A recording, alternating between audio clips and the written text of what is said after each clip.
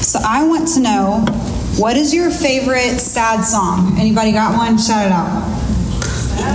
Sad song. Anybody got a sad song? Huh? Yeah, Dark Heart. Okay, yeah, that's a good one. Anybody else? What about sad movie? You're Not You. The Notebook. Oh no, the Notebook, the Walk to Remember. We were talking about that the other day. The one that came up at our family dinner table was The Fault in Our Stars. Anybody ever seen that one? So sad. So sad. So sad. It made Danica mad, but it's sad. All right. So, have you read a sad book? Anybody like sad books? No. So, we had this conversation at our dinner table tonight that my daughters, my one daughter was like, I like sad books and it's your fault because we read The Velveteen Rabbit as a child. And I never thought of that as a sad book, but now that I'm thinking about it, it is quite a sad book. And I think they came to a place where they were like, that was such a sweet story, but it was sad. And so then we were talking about sad stories at the dinner table, which is weird topic, but it connects with what we're talking about tonight. Because tonight we're going to look at the book of Lamentations. And so I recently spent some time studying through the book of Lamentations. And if you're like my son, when he was like, what are you reading in the Bible, Mom? Because sometimes they come downstairs and I'm just sitting there reading the Bible. And I was like, well, I'm studying Lamentations right now. And he said, why? And my son has read through the Bible, and so he knows what lamentation is, and he's like, why would you spend extra time there? It's kind of sad. So he's like, why would you do that? It's kind of one of those Bible books known for being depressing, and so he's like, why would you want to spend extended time in this book? But like all things that we find in Scripture, it is there for a reason. And we can all occasionally understand being in the mood to listen to a sad song or watch a sad movie. Or if you're a drain, apparently read a sad book. And Lamentations is like the sad poetry book or song that we have in Scripture. So as I said a few weeks ago, it's been a hard few years. And I was really struggling to connect with God in prayer in the middle of the hard. So after studying Psalms, which we talked about a few weeks ago, I had a friend suggest to me a book that basically walks through the book of Lamentations, exploring lament as a form of prayer. And I found that book super helpful, super helpful. The fact that there is this interesting little book in the Bible that can inform our prayers during the really hard times. So if you don't have a good background for the book of Lamentations, maybe you don't have any experience with it, maybe you've not read it before, it's a poetic book that follows the book of Jeremiah. And it's traditionally thought that Jeremiah also is the author of this book. And this book, it centers on lamenting the destruction of Jerusalem and the temple. So basically, Jeremiah had prophesied to the people that if they didn't repent and turn from their sins, the city would be destroyed. And then the people didn't repent and turn from their sins, so the city was destroyed. And so Jeremiah prophesied this, fully trusting that God is faithful to his word. And then Jeremiah saw the thing that he prophesied fulfilled. And this is him crying out to God about it, because even though he knew that God was moving and that this was a thing that might happen, he was really sad to see it happen. These were his people. This was his city. This was his temple where he worshiped. And so this is him struggling to pray through all of that. And sometimes it's an uncomfortable book for us because as humans, we don't like to rehearse our pain. Really a lot of times people are like, how are you? And you might have just failed a test or had the worst day ever. You're like, fine, right? We don't like to put it out there. And sometimes we're really uncomfortable with other people in their pain, which we've talked about a little bit this semester in some of our messages. We're uncomfortable when somebody else is in pain. So we're like, there, it'll be fine. And we want to turn to a more comforting, happier thing. And so we get really uncomfortable when we find ourselves in a book in the Bible that is basically this man just rehearsing his pain before the Lord. But also sometimes when we're in pain, we struggle to pray through it.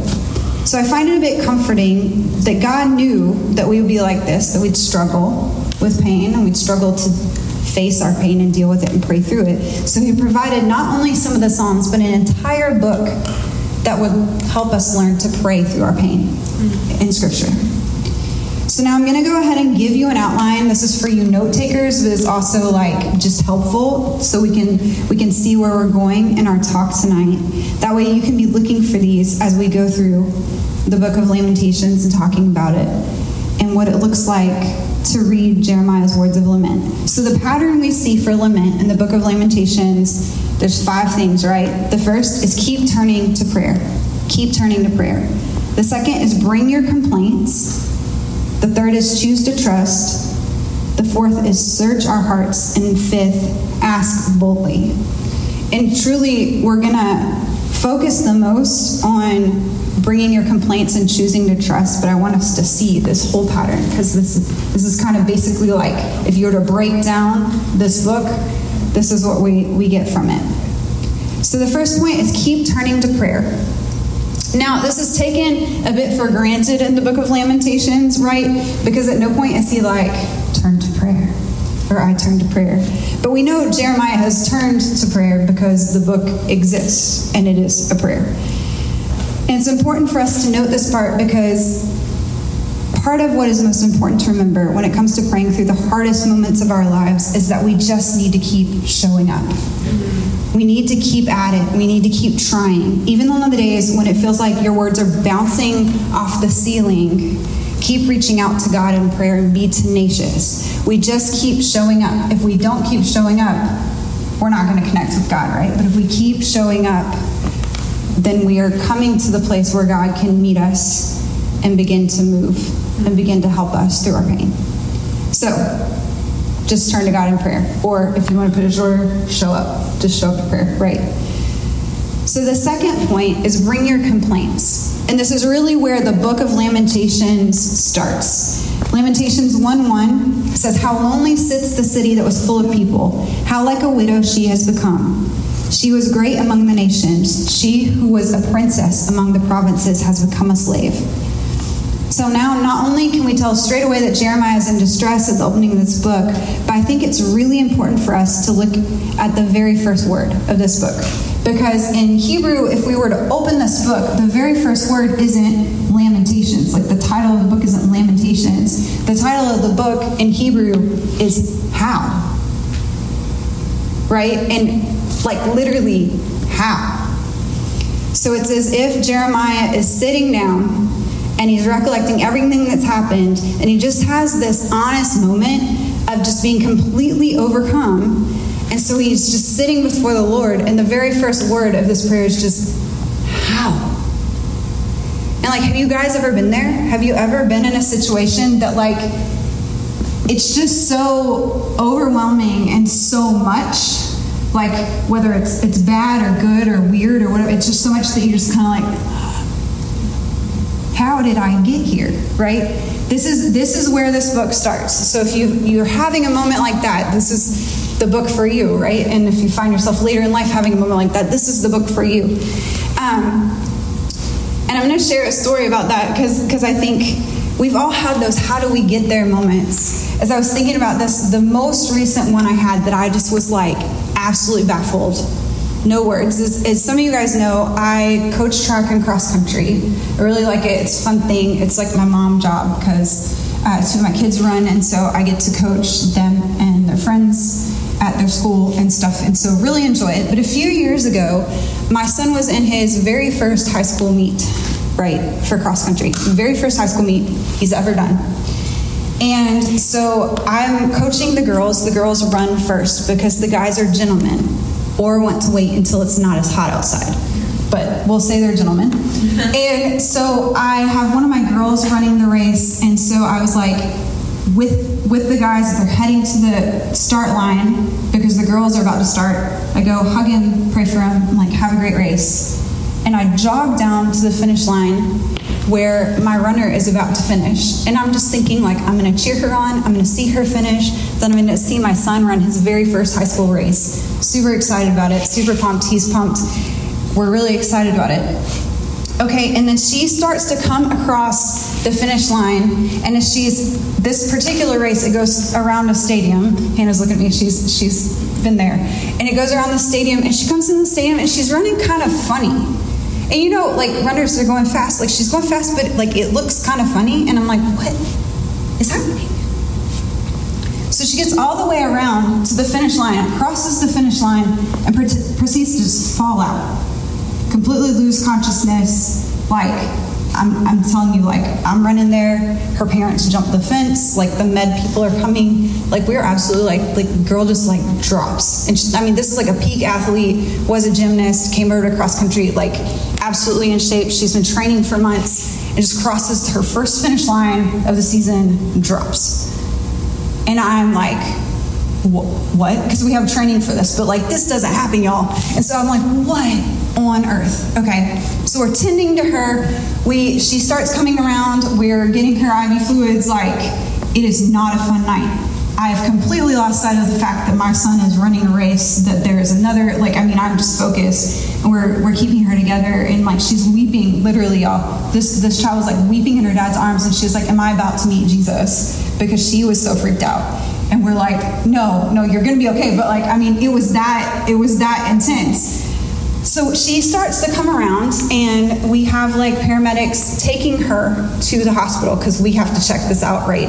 We don't just, like, say go home and hope for the best. Like, we're going to get her checked out. And I'm like, okay, the situation's finally coming together. And then I see the guys start to enter the stadium, and in third place is the fastest guy we've had at our school probably ever. And as he's coming around the corner, he starts to look funny. I kid you not, this really happened. He starts to look funny, and he starts, like, he's running clumpy. I cannot describe it any other way, but he's kind of like plodding.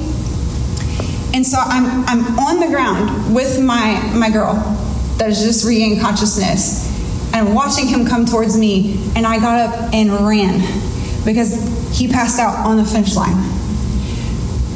And you guys, I promise, like, he eventually came around. They're both okay. They're both completely healthy in college. He's, like, literally running in college, so praise the Lord for that.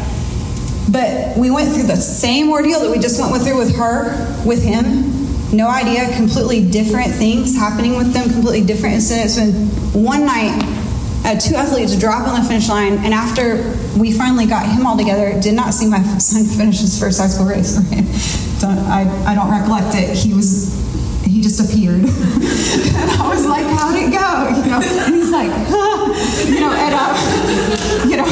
and he's like, I'm doing better than that. So, like, you know, it's okay. It didn't go his best the way he wanted, but he had perspective, praise the Lord. But, like, this happened, and so we get it all, like, cleaned up, and, like, we're packing up the tent, me and the guys coach. And the guys coach, he's a little bit younger than Matt and I, and he just goes, like literally, there weren't words. And I think that was, like, the essence of, like, Jeremiah here a little bit, but, like, his city's been literally destroyed. Like us, it was smaller than that. But he just goes, like, Jackie, what even was that? And I'm like, look, I don't know what that was. Like, it was the craziest thing that's ever happened. And it's one of those where you're just like how? Like, how do we have this night? And Jeremiah's in this situation where he's like, how? Like, how do we get here? Like God was saying, I'm going to do the thing. I was prophesying. I was encouraging the people to turn from this. And, like, this happened. And sometimes we face those moments in life where we're like, just how? How are we here? Right? So if you've ever felt that way, or you find yourself feeling that way, I encourage you, the book of Lamentations is for you. And we're not going to read all of it, though I encourage you, spring break is about to happen, take yourself 30 minutes, sit down with this book. It's only 5 chapters, like, read through it and pray. I really think that it will actually end up blessing you. So I encourage you to look at it. But what we need to know most from chapters 1 and 2 of Lamentations is they're focused on how broken things have become, right? Just like the how. And also how holy God is. So it's focused on how broken things have become and how holy God is. Like we read, Lamentations 1:1 says, how lonely sits the city that was full of people. And Lamentations 2:1 says, how the Lord in his anger has set the daughter of Zion under a cloud. So Mark, I cannot say his last name, Vergorp, we're going to call him Mark V. Cool. I can write it down if you want to look at his book later, but tonight he's Mark V. Offers these observations about Lamentations chapter 1 and 2 in his book, Dark Clouds, Deep Mercy. He says 3 potential lessons emerge from the first 2 chapters of Lamentations. First, sin is the real problem. Sin is the real problem. All lament and suffering have their root in the fallen state of the world. Sorrow and pain owe their beginning to the rebellion against God's reign. Lament interprets all suffering through the lens of the Bible's understanding of the problem of sin in the world.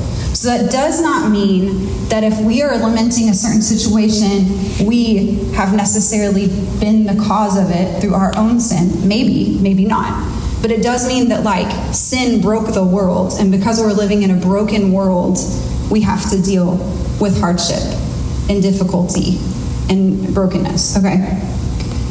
So sin's the real problem. 2, my sin and suffering are not the only problems. So a lot of times when we're in a really hard time, we become really focused on us. Like, why is this happening to me? How did I get here, right? And the first 2 chapters of Lamentations remind us that sin has affected more than just our individual experience. Our collective rebellion against God surfaces in our culture, our cities, and our natures. There are systemic problems within the fabric of our humanity that can be traced to the fundamental brokenness in the world. And 3, the thing we can learn is lament awakens the soul. It's one of the ways that our hearts become turned towards God's perspective. Because if we turn to God in prayer, if we just show up in the midst of hardship, we begin to turn our hearts towards God. And that really changes everything, right? Like we talked about a few weeks ago. So in these first 2 chapters of Lamentations, Jeremiah pours out his complaints to God. And when you read it, you'll see, dude is complaining. Like, he is complaining. And even this may be hard for us because so often we're told not to complain, right? Anybody been told, quit complaining? I think we can gather from this that we need to take our complaints to the right place.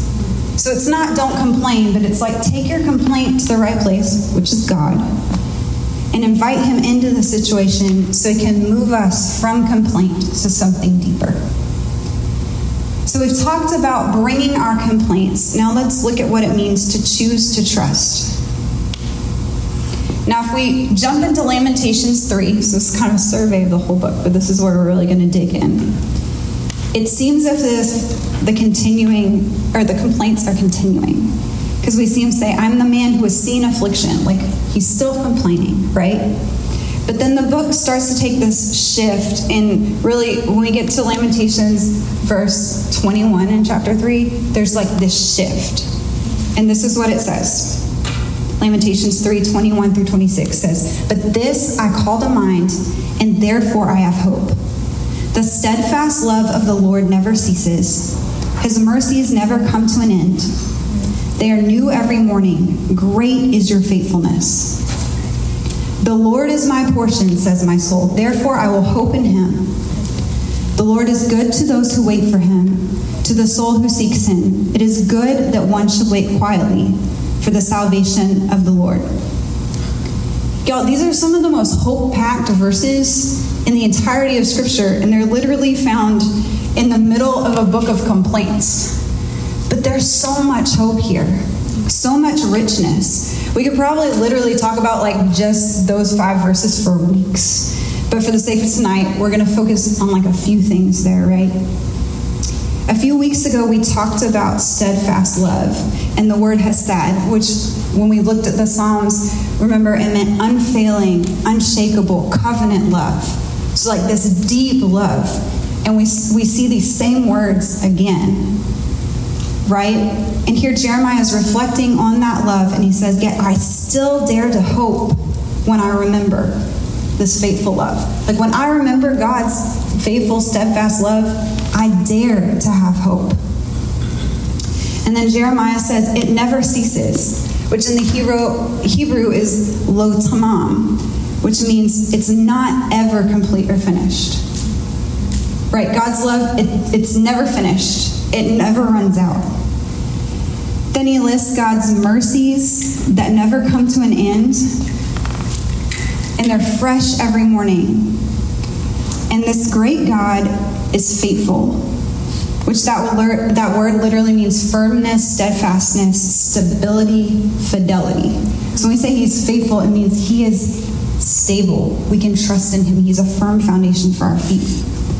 By reflecting on who God is, Jeremiah is able to have hope in the middle of this really hard situation. And what does he mean by hope? The words here, have hope, you may not love this, okay? You may not love this, but literally, the Hebrew word is yakal, which means to wait, to hope, to wait expectantly, to stay, to tarry, to trust. So the idea here isn't just that he has hope and now it's all good and in the middle of all this bad, it's not anything. But it's more that in the middle of seeing all the destruction and sorrow, Jeremiah is looking at this faithful, merciful, loving God and realizing that he can wait and trust this God for restoration because he knows who God is. Because he knows who God is. And that's what enables him to not despair. It's not the circumstances that shift. Rather, it's Jeremiah trusting in a God who never shifts or changes. That can be trusted to be the same God that he has always been and will always be.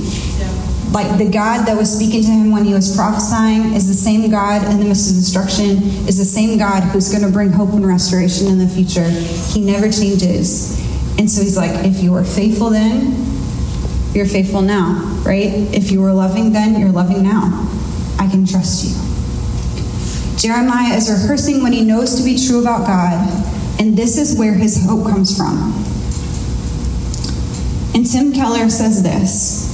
He says, we may hear our hearts say, it's hopeless, but we should argue back. We should say, well, that depends what you were hoping in.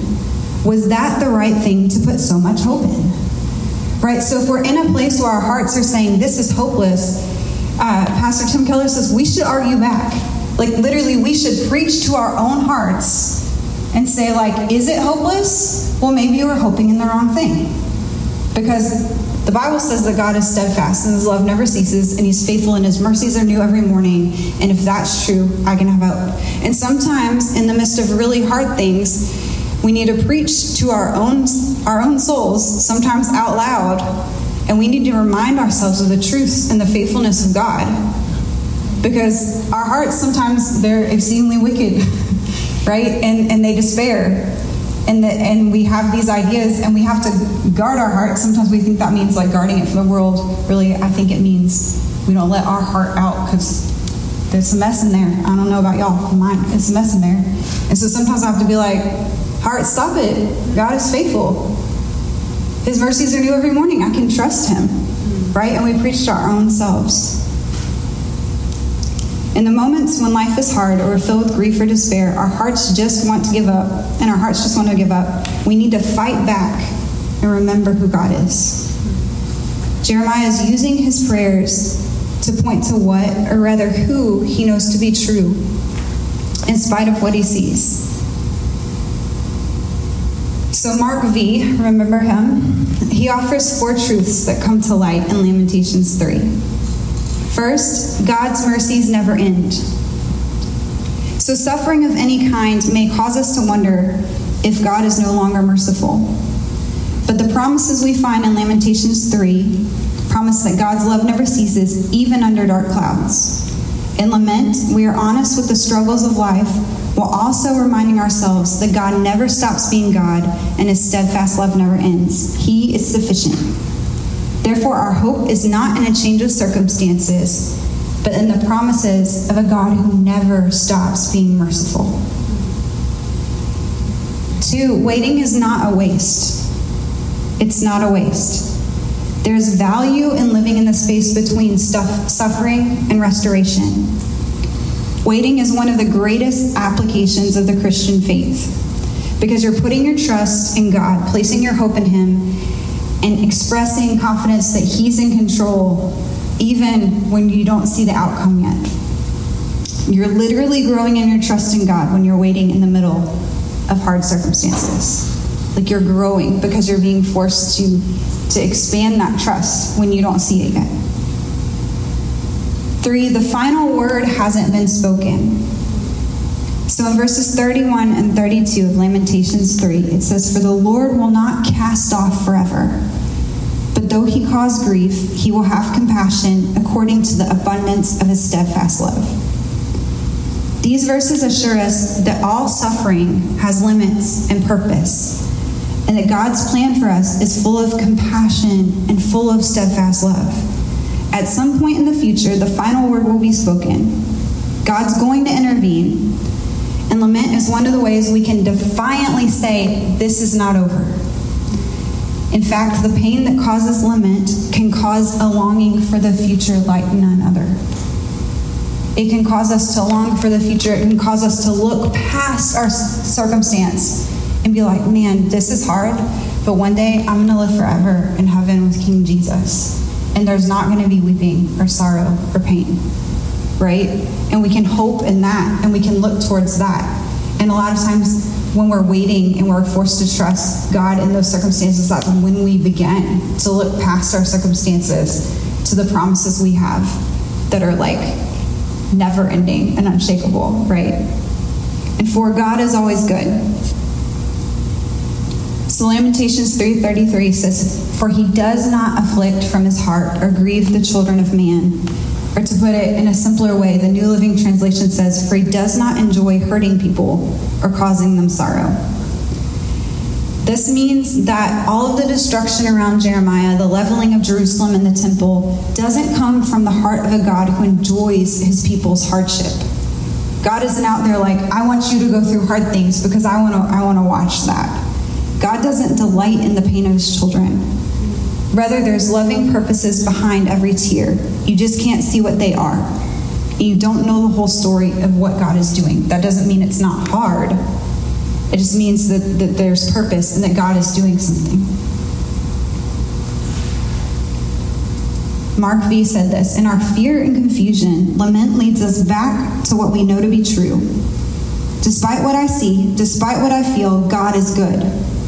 Lament helps us to interpret pain through the lens of God's character and His ultimate mercy. The power of lament is the opportunity to express the sorrow we feel while also anchoring our hearts to the truth we believe. The steadfast love of the Lord never ceases." So we talked about bringing our complaints and choosing to trust. So we bring our complaints to God. We choose to trust Him. Where do we go from there? Right? Where do we go from there? From there, we search our hearts. Because lament and turning to God in prayer in the midst of hardship can be really helpful because it reveals the things on which we are placing too much hope that are not God. Hardship reveals idols. So Tim Keller, in his book Counterfeits God, says this. He defines an idol, which is helpful for us. He says, "What is an idol? It is anything more important to you than God. Anything that absorbs your heart and imagination more than God. Anything you seek to give you what only God can give. A counterfeit God is anything so central and essential to your life that should you lose it, your life would feel hardly worth living." So God can use grief and pain and sorrow to show us what's surfacing in our heart when we're going through these hard times. Sometimes that's the loss of security or comfort. Sometimes we've misplaced our trust in someone or something that's not the Lord. Sometimes we've idolized some leader or some position, or sometimes we just assume that we have the blessing of God so nothing can happen to us, like the whole like special snowflake effect, right? So it's like, I'm blessed so nothing can touch me. And sometimes we get there and we put ourselves in the place that becomes an idol instead of trusting in God and being like, no, God is why I'm blessed. There's nothing special about me, right? Whatever it may be, if you find yourself in a time of lament, let the Lord use that to reveal what he may be wanting to work on in your own heart. Right? Because a lot of times he reveals things in the midst of hardship.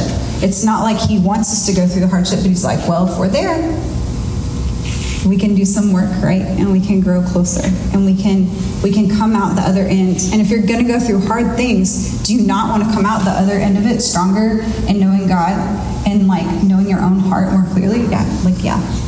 Might as well make your pain like work and help you become a better person, right? So after we bring our complaints and we choose to trust, we search our hearts, and then we can ask boldly. Lamentations ends with a hope-filled prayer. In 5:21, Jeremiah prays, "Restore us to yourself, O Lord, that we may be restored." He's asking God for restoration. After all of these complaints, after the statement of trust, he's like, God, restore us. Restore us. When you take the time to read through the entire book, you will see that the tone shifts after chapter 3.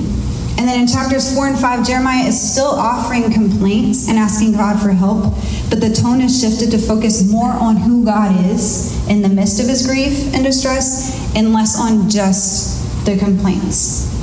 Jeremiah continues to bring his complaints to God, but now he's asking from a place of trust.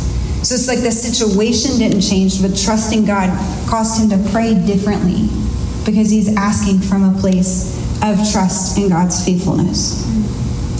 And you guys, we would love to read likely at the end of this book, and then Jeremiah prayed and God answered and everything was restored and they lived happily ever after. I don't know about you guys, but that would make me super comfortable to read that at the end. And that's not how it ends. If you read through the book of Lamentations, it leaves us wondering what will come of Jeremiah's prayers. But that shouldn't leave us without hope. Rather, it should encourage us when we find ourselves in the middle of hardship, that we too can pray and ask the Lord to restore us and trust him as we wait on him to move. So to circle back, there's a pattern we see for lament in the book of Lamentations that we can make a part of our prayer life. And I encourage you guys to write this down, or you can take a picture or whatnot. But this is really helpful because you may not be in a hard time now. But I can guarantee you, if you're human and you have a heart beating in your chest and flesh on your bones, you're going to go through a hard time sometime. And so you want to know how to connect with God in the middle of that, right? But so the first thing is keep turning to prayer. Second, bring your complaints, because we really can bring them to God. Third, choose to trust him. Fourth, search your heart. And fifth, ask boldly. Because really, after we've done all of that, we're out of position to ask boldly, trusting in God. And I encourage you, next time you're facing a hard time, try this. See how it helps you connect with God in the midst of your pain. I also want to use this outline to inform our response tonight. Where are you with God in the hard parts of your life? Right? Are you turning to him in prayer? Or are you avoiding him because you don't quite know how to come to him and tell him what's going on with you? Where are you as far as coming to him? Right? Are you sharing your complaints with God? Are you being real, or are you just stuck coming to God, pretending to be all together and look nice in his presence when really you just need to be honest with him? Are you choosing to trust? How is God challenging you to remember who he is in the midst of what's going on in your life right now? Are you choosing to trust him in the middle of that? Is God possibly challenging you to search your heart? Is there something that's taking his place in your life? And where is God challenging you to ask boldly?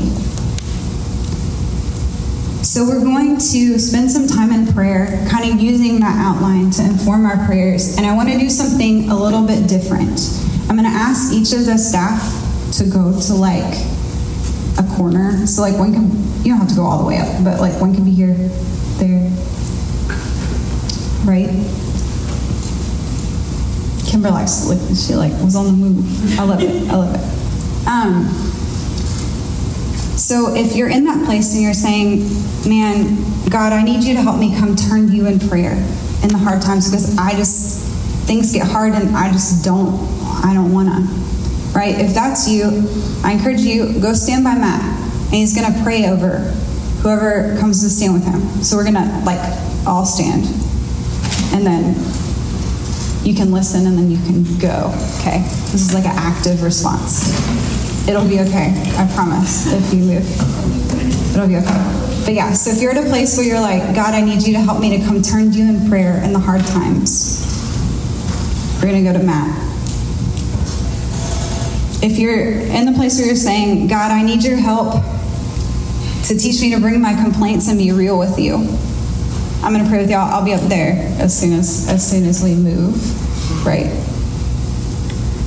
If you're in a place where you say, God, I need you to help me to trust you in the midst of what I'm facing, you can head towards Natalie, right? And if you're saying, God, I'm searching my heart and I need you to remove things that are taking your place, you're going to go to Kimber, right? So everybody understand who's who, and we're going to kind of have just a little bit of time at prayer station. We're not going to ask you any embarrassing questions. We're just going to kind of go, and I think it'd be helpful because we see people that are working on similar things. Maybe we can continue to encourage each other. We just want to pray over you guys tonight.